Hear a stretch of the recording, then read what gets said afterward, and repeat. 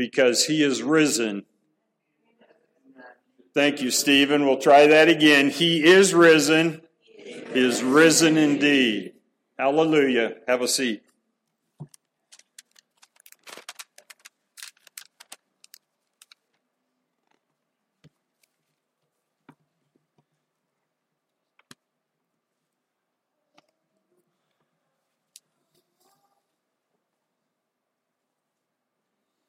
Open God's words to the book of Mark, where Dick was reading a few minutes ago. Mark chapter 5.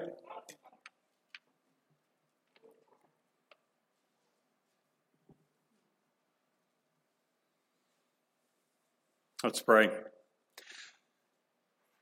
Father, we thank you that you are living, that your Son Jesus Christ died, but it was impossible for death to keep him.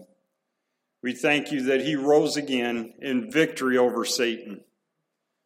Father, as we look into your word today, challenge us to be different next Sunday than we are today, that we will grow, that our lives that we wouldn't be content with where we're at, but that we would strive to push forward, that we would press on and finish well.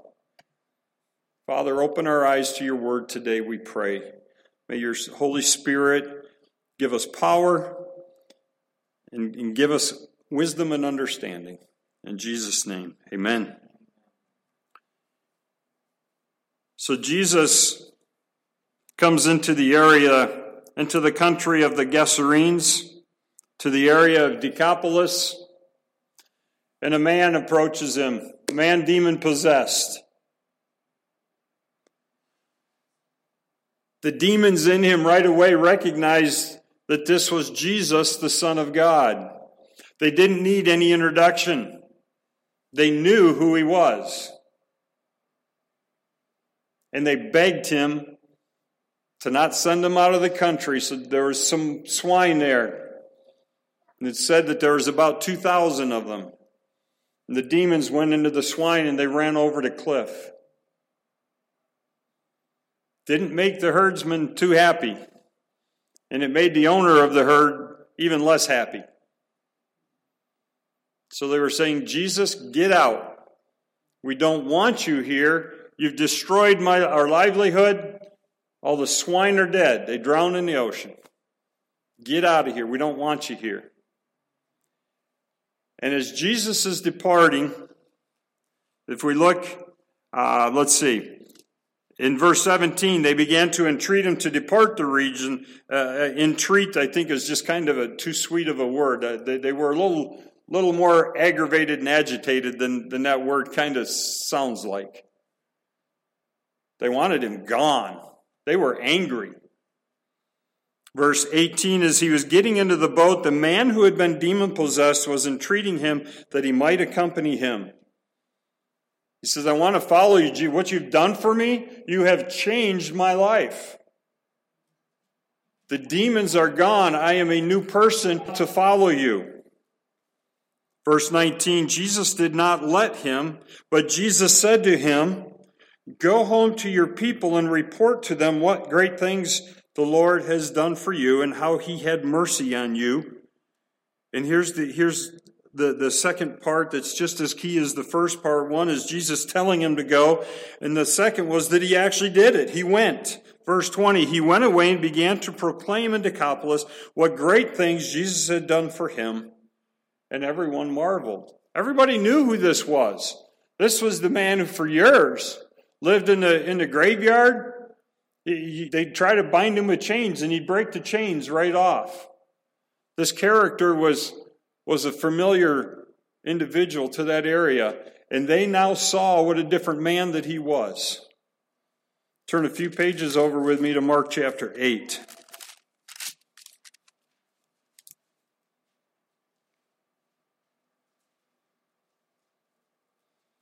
In those days again, when there was a great multitude, they had nothing to eat. He called his disciples and said to them, I feel compassion for the multitude because they've remained with me now 3 days and have had nothing to eat.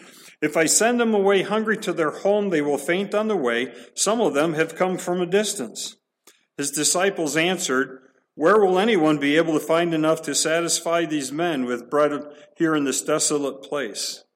And Jesus says, "How many loaves do you have?" They said, "We have 7 loaves, and oh yeah, there's a few fish." So Jesus broke them, and they passed them out. And guess what? They all had enough to eat. And, verse 8, they ate and were satisfied. They picked up 7 large baskets full of what was left over the broken pieces. And about 4,000 were there, and he sent them away. But Pastor, what does this have to do with the demon man that was healed? Look back in verse 31 of chapter 7. And again he went out from the region of Tyre, and he came through Sidon to the Sea of Galilee within the region of Decapolis. For 3 days these people hung on every word that Jesus said. Back in chapter 5, they were telling him to get out of Dodge. Get out of here. We don't want you here. Why is he welcomed now?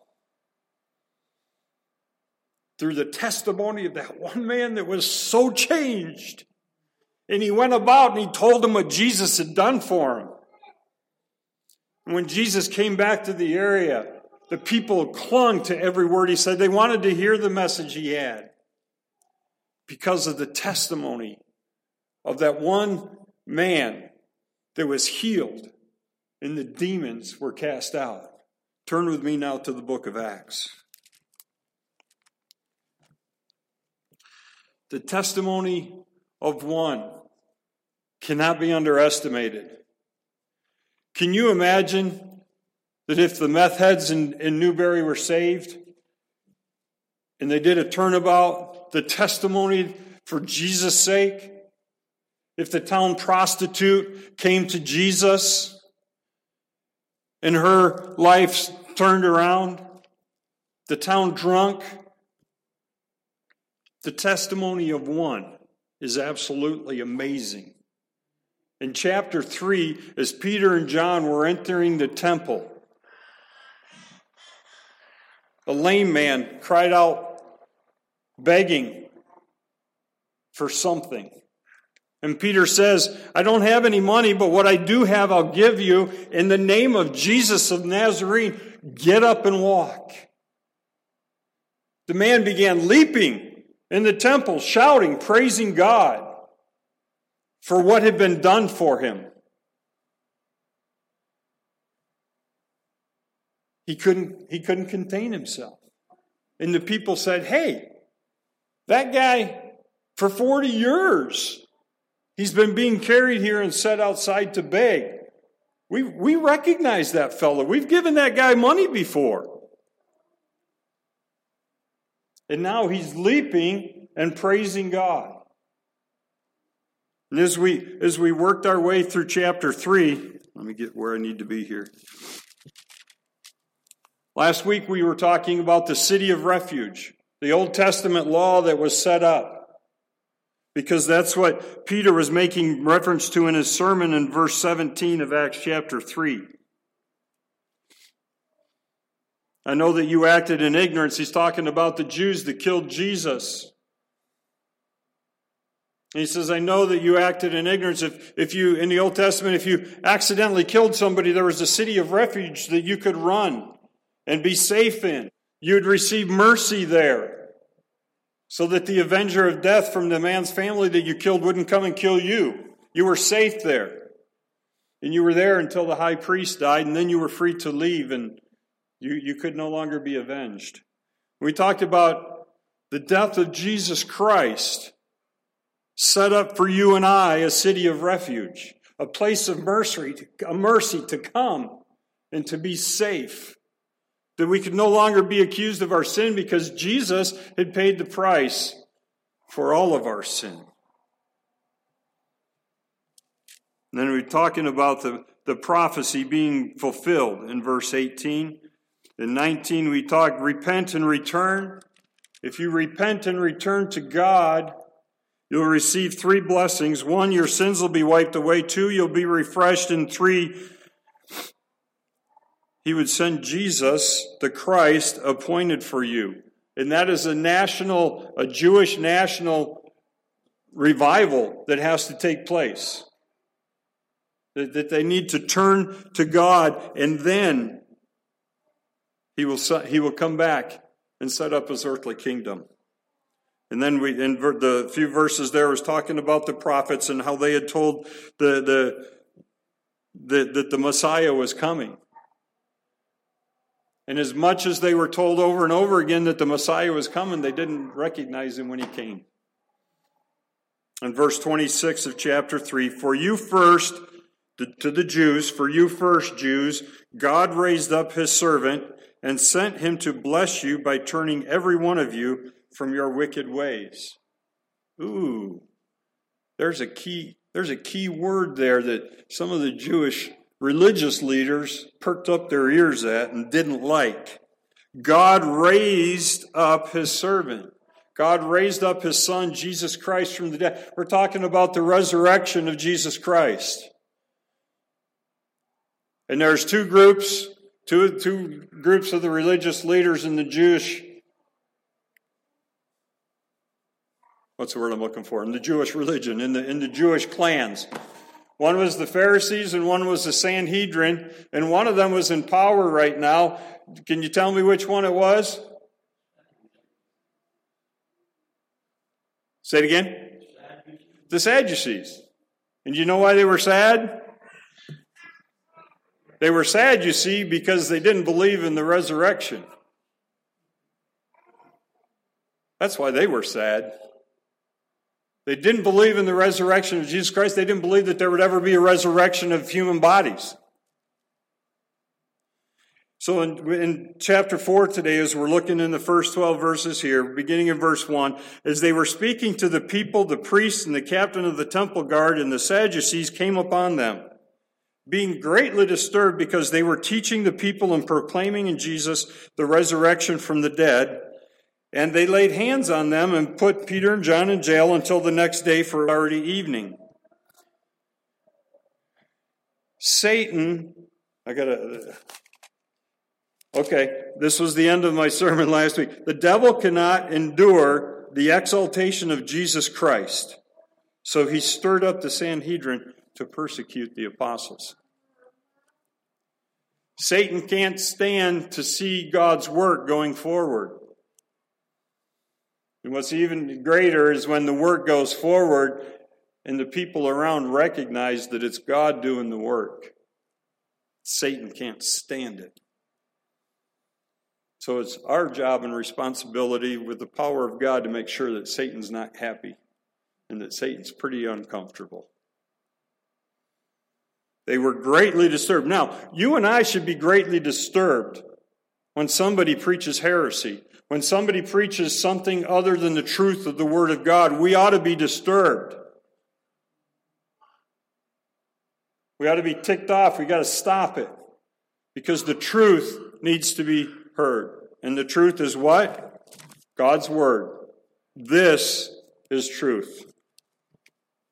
So they were greatly disturbed that they were teaching the people. And this is kind of funny because the religious leaders were upset that they were teaching the truth. But they were. They laid hands on them. They even threw him in jail. But here's the really cool part. Verse 4.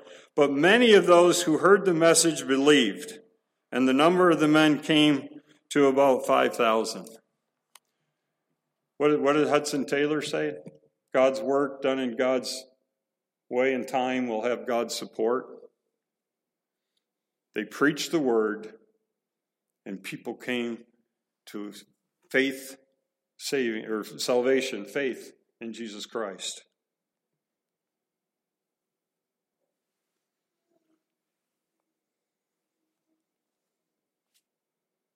Verse 5. It came about on the next day that their rulers and elders and scribes were gathered together in Jerusalem. And Annas the high priest was there, and Caiaphas and John and Alexander and all who were of high priestly descent. And so they had, the sitting council would have been 70 men of the Sadducees. They were the ones kind of in charge at this time. I don't know if it was quite like the ebb and flow of the Democrats and the Republicans, but in the religious parties in Jewish history, you had the Pharisees and the Sadducees, and right now the Sadducees were in charge. Their council sat up, and it would have been a half circle, about 70 men in the temple. So it would have been a little bit bigger than what my hands are showing here. It would have been out there a little bit. But these 70 men set up, and then the high priest kind of stood in the middle of that half circle. And there sat Peter and John. Just a little intimidating with 70 people staring at you, all right? Doesn't say anything about how many people were in the gallery or whatever, but when they had placed them in the center, verse 7, they began to inquire, by what power or in what name have you done this? Done what? They're still talking about that guy who was lame from birth and went leaping and shouting hallelujah, praise the Lord, into the temple and causing a disturbance. He was excited. He was thrilled with what God had done for him. They're still talking about it.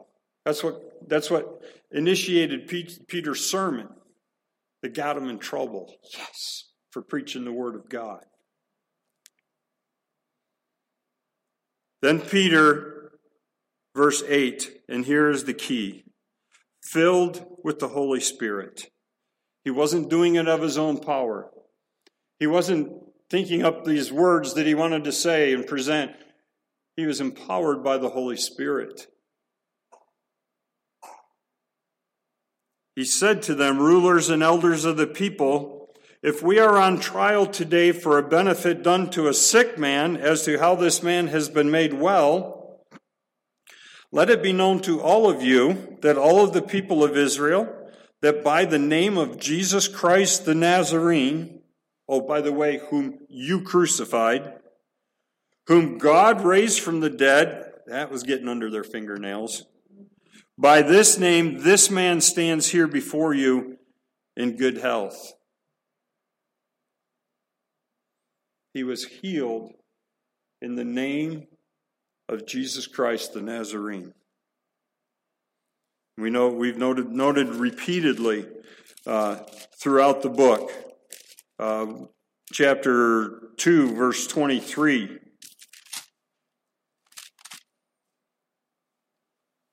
Chapter 2, verse 36, chapter 3, 13, 14, and 15, and now he does it again here in chapter 4. He reminds them that they were the ones that pushed to have Jesus crucified. And we understand that it was our sins that also caused him to go to that cross. And yes, the Romans nailed him to the cross, but the Jews were the ones shouting for it. The religious leaders were the ones shouting for him to be crucified. Doesn't make sense.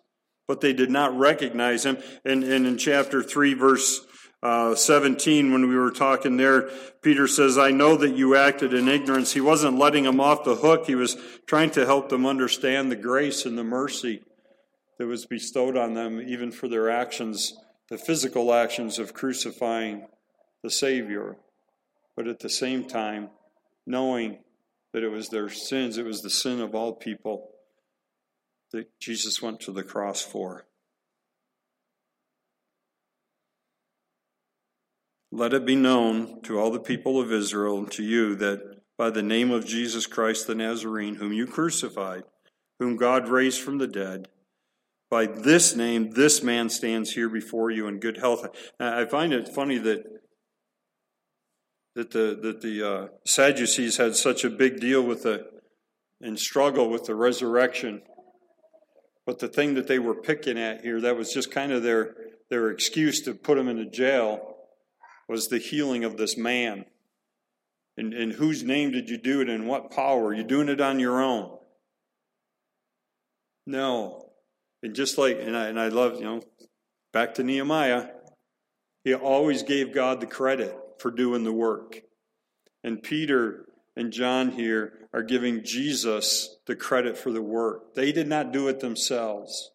It was done in the name of Jesus. chapter 3, verse 6, when he was healed, Peter says, I do not possess silver, but what I do have I give you in the name of the Jesus Christ the Nazarene, walk. Then in verse 16, on the basis of faith in his name, it is the name of Jesus which has strengthened this man, whom you see and know. And here again in chapter 4, verse 10, that by the name of Jesus Christ, the Nazarene, whom God raised from the dead, by this name this man stands here before you in good health.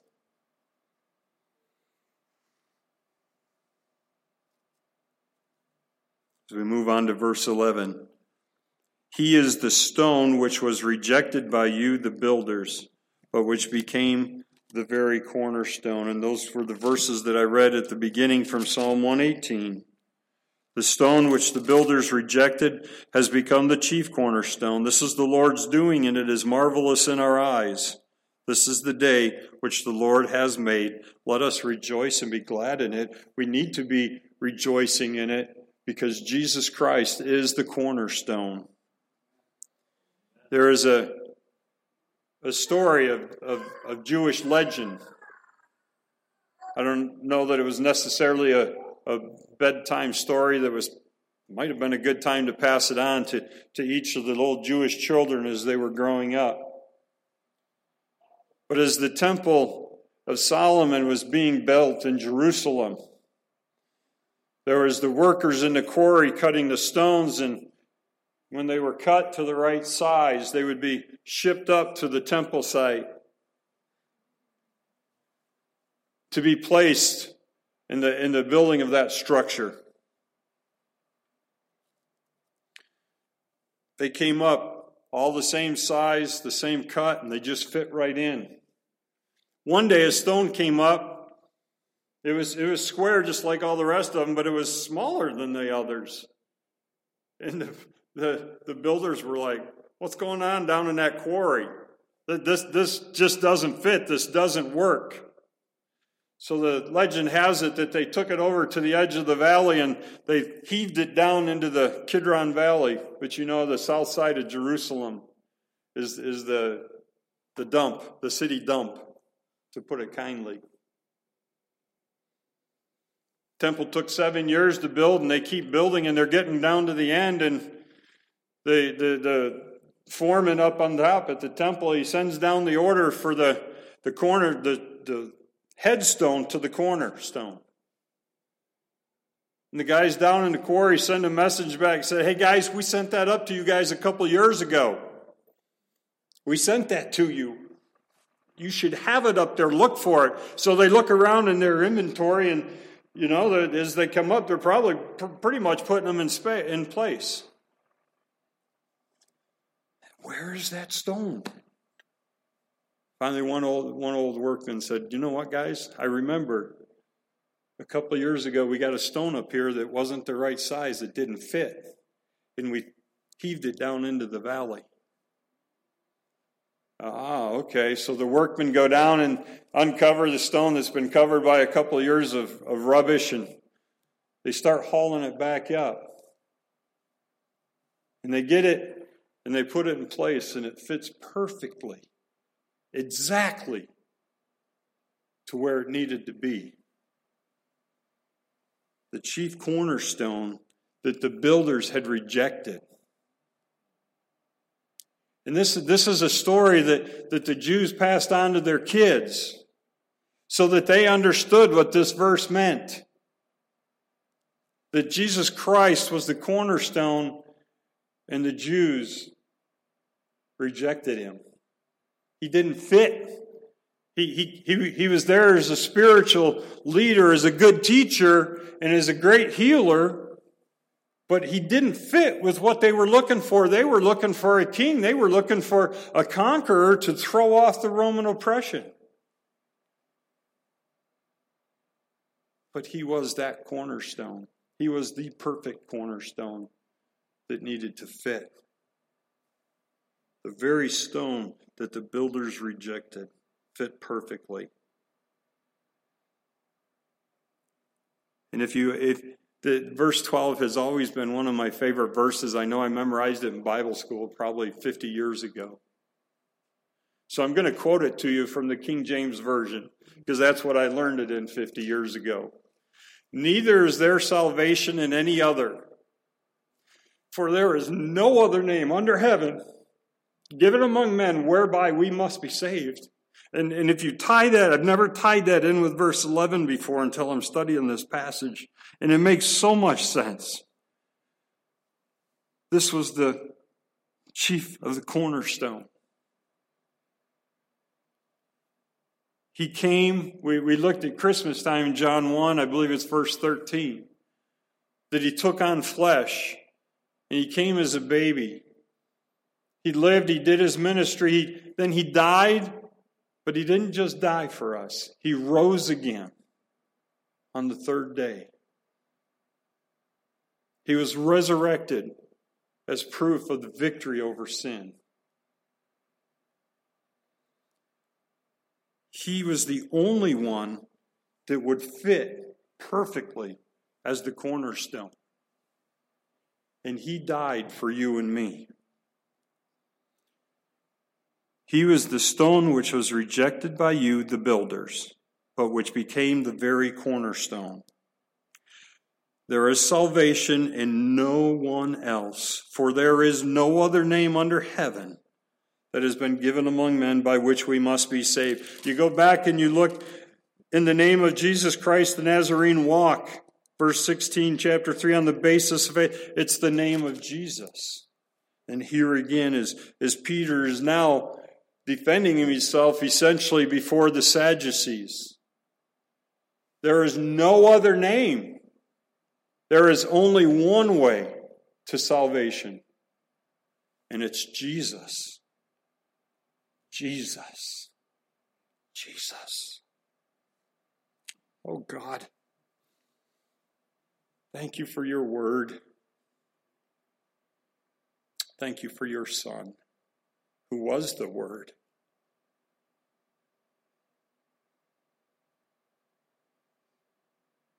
Father, help us to understand the importance of a single testimony, shining your light into the dark world around us. We may be the only Jesus some people ever see, that we're in a position to have an influence in their life, to feed into them the truth of Jesus Christ. Father, give us boldness. Break our hearts for those around us that don't know you. Help us to understand and feel that need to share you and to tell others of Jesus Christ. Thank you for Peter and John that stood up and were willing to testify before the elite of their time.